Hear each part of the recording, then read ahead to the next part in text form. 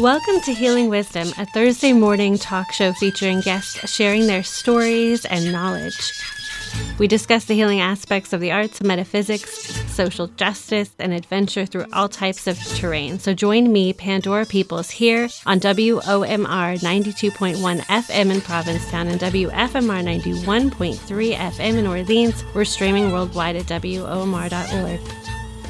My second guest today is Lydia Welker of the Appalachian Prison Book Project. She is a volunteer digital communications coordinator for APBP. It's a small grassroots nonprofit that sends free books and provides educational opportunities to people incarcerated in prisons and in jails in Appalachia. Lydia Welker is also a technical writer and editor based in the Midwest with a passion for the life-changing power of books and education. Welcome, Lydia. Thank you so much for having me. I'm excited to be here. First off, I'd love for you to give us a little bit of history, some context for your prison book project. Since it was founded in 2004, you've mailed over 65,000 books to people behind bars. There's a very large network of organizations like ours that are dedicated to sending books to people incarcerated in prisons and jails across the country. So no matter what state you're from or listening from or where people you know are incarcerated, there is a prison book program out there trying its very best to send books to people incarcerated in that state. The reason organizations like ours exist is that it's extremely difficult to get reading material, educational opportunities, books themselves to people who are incarcerated. Prisons, jails, the government on a state level and a federal level make it really difficult. There are a lot of restrictions and regulations and rules that change on a whim and are different from facility to facility that you have to navigate in order to get books to people in prison. And organizations like ours have practice navigating these rules. And so we're very experienced with sending books to people incarcerated in the states we serve. And that's why supporting organizations like APBP or like the projects we work in solidarity with is a great way to support reading and education for folks behind bars. And the reason we're doing this work, to speak for us at APBP at least, is that we believe education and access to books are human rights.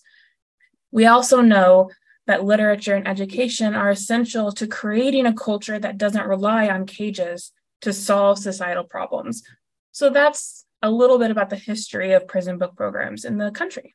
So tell us more about Appalachian Prison Book Project's mission. Of course. So the Appalachian Prison Book Project, we are an all-volunteer grassroots nonprofit organization based in Morgantown, West Virginia that sends free books and provides educational opportunities to people incarcerated in Appalachia. So we serve a 6-state region. That's Virginia, West Virginia, Tennessee, Kentucky, Ohio, and Maryland. And since we were founded, we've mailed over 65,000 books now, hosted book clubs with more than 100 imprisoned people, and helped 30 incarcerated students earn college credit.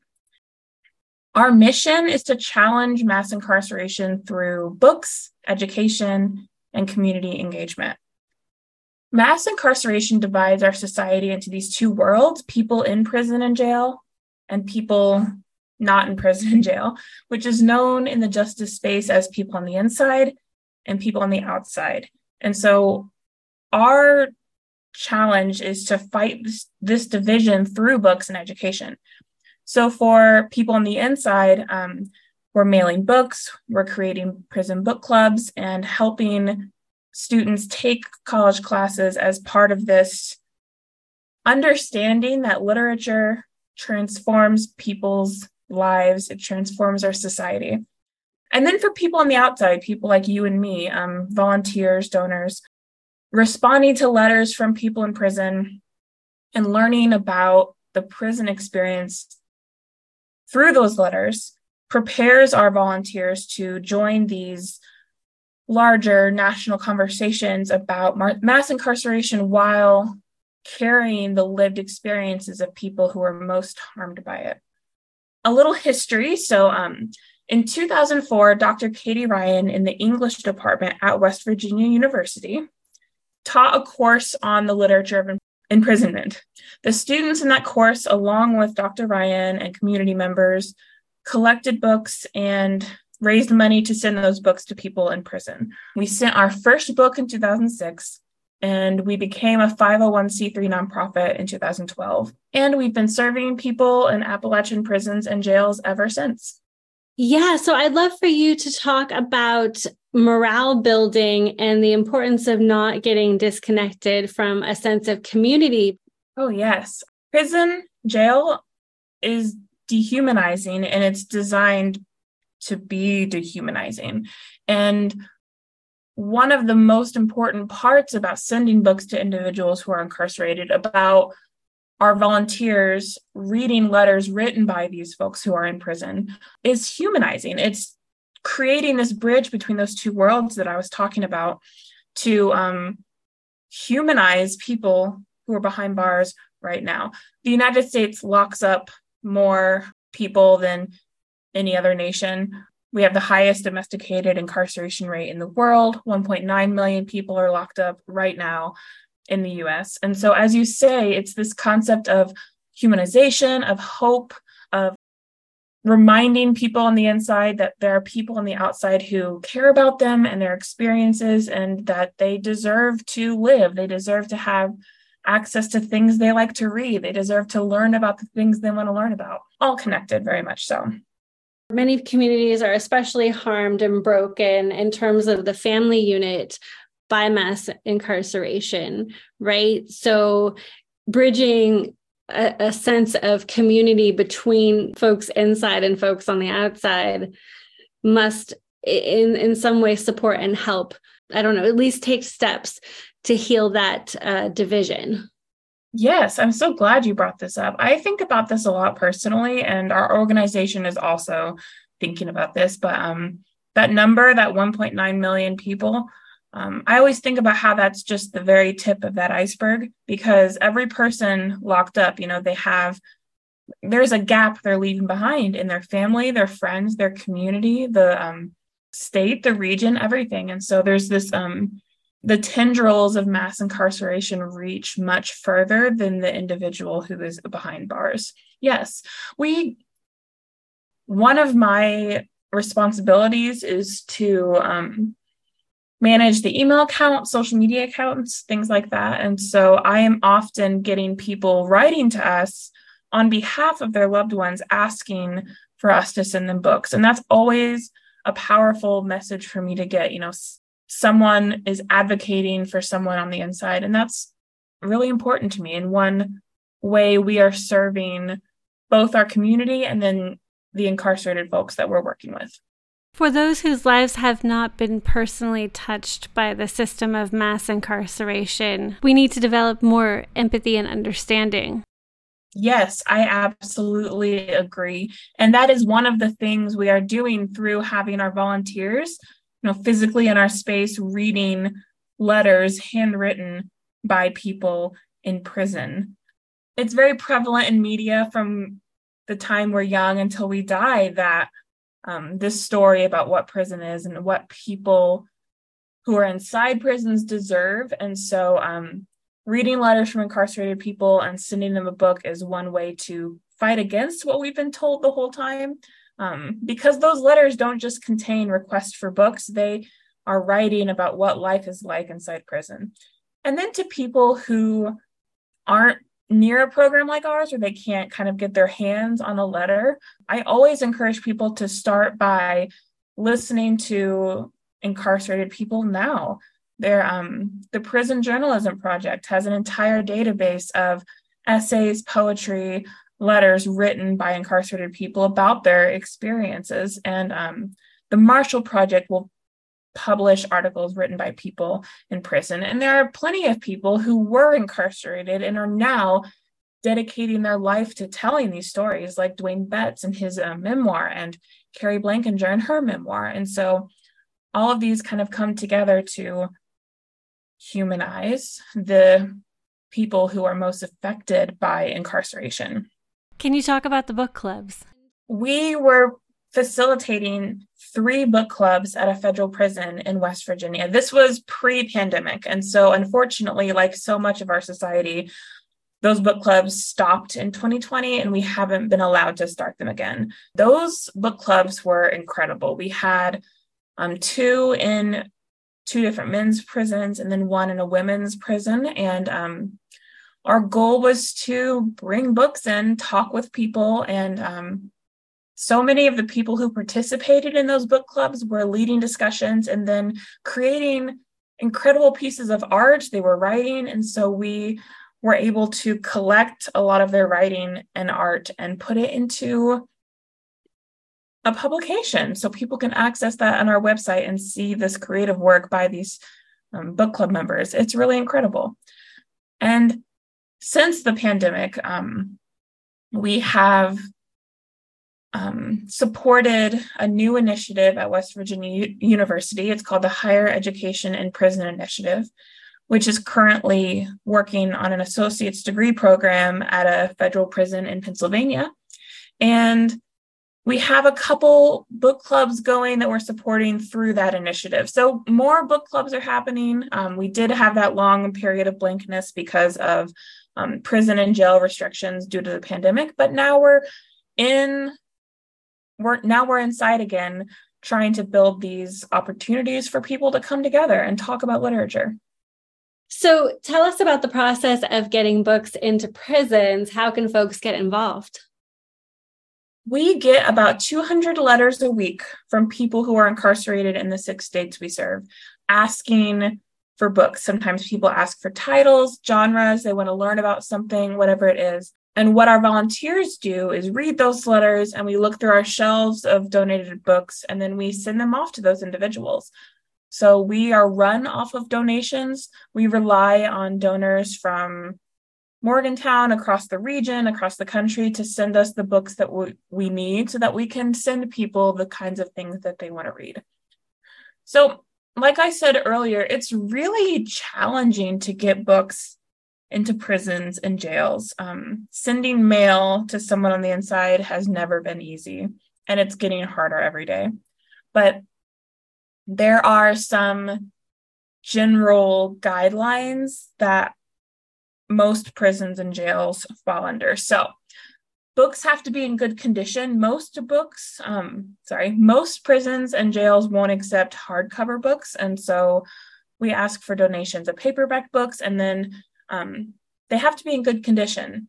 Prisons and jails and people who work in the mailrooms of those facilities will reject books for a lot of different reasons. They'll reject books if they have pencil or pen marks on the inside. They'll reject books that are missing covers, they have torn pages, books that have maps, books that have nudity, books that have graphic violence.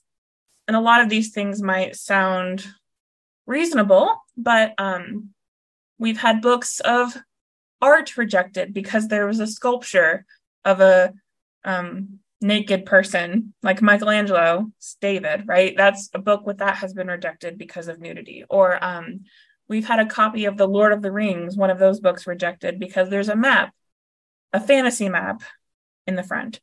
So it can be very difficult to send books to people in prison, but we have a lot of experience of figuring out what books and how to get them to individuals. So people anywhere can support us or support your local prison book program by donating books that we need and donating funds that we can use to cover the postage it takes to mail books to people in prison.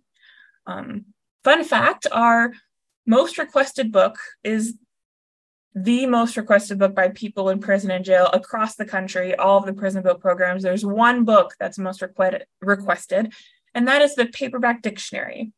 So the Humble Dictionary is the most requested book by people in prison, followed closely by reference books like up-to-date world almanacs, thesauruses, legal dictionaries, medical dictionaries, things like those. And then We get a lot of requests for educational books, how-to books, we call them, how to start a business, how to knit a scarf, how to exercise, how to construct a house. We get a lot of requests for foreign language learning materials, people wanting to learn Spanish, people wanting to learn French, American Sign Language. We get requests for books by Black authors, LGBTQ authors, Native authors, and then a lot of popular fiction genres like Westerns, mysteries, sci-fi, fantasy, thriller, those sorts of things. But again, it's a complicated system. The federal government has its own rules about what books can be sent to people in prison. Each state has its own rules that apply to state prisons. Each county or city has its own rules for their jails, and each warden running those different facilities has their own rules. And then sometimes it comes down to the person working in the mailroom at the time the book comes through on whether it will be accepted or not. That's the reason, again, why programs like ours exist, because we keep careful track about when books are rejected and when they aren't. We're in contact with prisons to make sure we're clear on the rules for their facility. And we're constantly working against this large system to try to provide people with the books they want to read. Wow. Well, that's wonderful. And so fantastic that you exist. It sounds like quite the process to look at the analytics on rejected books. Are tablets in prison a viable way for folks to read books? So the West Virginia Department of Corrections and Rehabilitation had a contract with Global Tel-Link to provide these, quote, free tablets to people in prison. But when we read the contract, the books available on those tablets were from Project Gutenberg's free online archive. But for people incarcerated in West Virginia prisons who want to use the tablets, there was a 5 cents per minute reading fee. There was a discounted rate of 3 cents per minute at the time, but we didn't have any information about how long that would last. And our argument is that paying by the minute to read is not any way to read. That's no way to read. And so we're pushing back against predatory contracts, but we support the use of tablets and ebooks in prisons as long as it's not crowding out the opportunity to also have physical books on the inside, because access to those are just as important. You can bond with a book, I think, in a different way. Oh, yeah. We have seen this because people write us back and they tell us about what they thought about the book. But then one of my favorite things about all of this is hearing about the journey a book takes after we send it to someone. When we mail a book to someone on the inside, they might keep it for themselves, which is understandable. We all have books we keep to ourselves. But we'll also hear from people about how they read the book, they loved it, and then they shared it with people in their cell, on their block. They shared it with everyone they could. They donated it to their prison library if it existed, to continue to share the journey of that book, to share its inspirational message, to share its entertainment, whatever it may be, to everyone that they could. And I love hearing those stories about how much the book means to the people who are receiving it. Books matter. They bring joy, they bring hope, they bring information, they change minds, they change lives, they start conversations, they build connections, they support community, not to get too cheesy, but books are powerful, and so people deserve access to them. Thank you so much, Lydia Welker, Volunteer Digital Communications Coordinator of the Appalachian Prison Book Project. Thank you for being here with us today with your wisdom. Thank you so much for having me. For a list of Books to Prisons programs across the U.S., go to prisonbookprogram.org/Prison Book Network. For more information about the Appalachian Prison Book Project, go to appalachianprisonbookproject.org, and you can also find them on Facebook, Twitter, and Instagram at Appalachian PBP.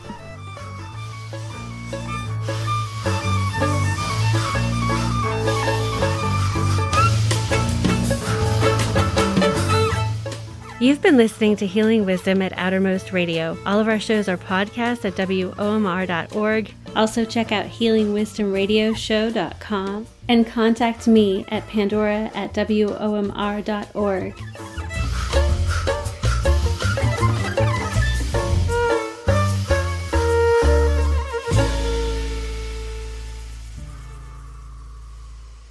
Our theme music is provided by Mason. You can find her website at masonmusic.com.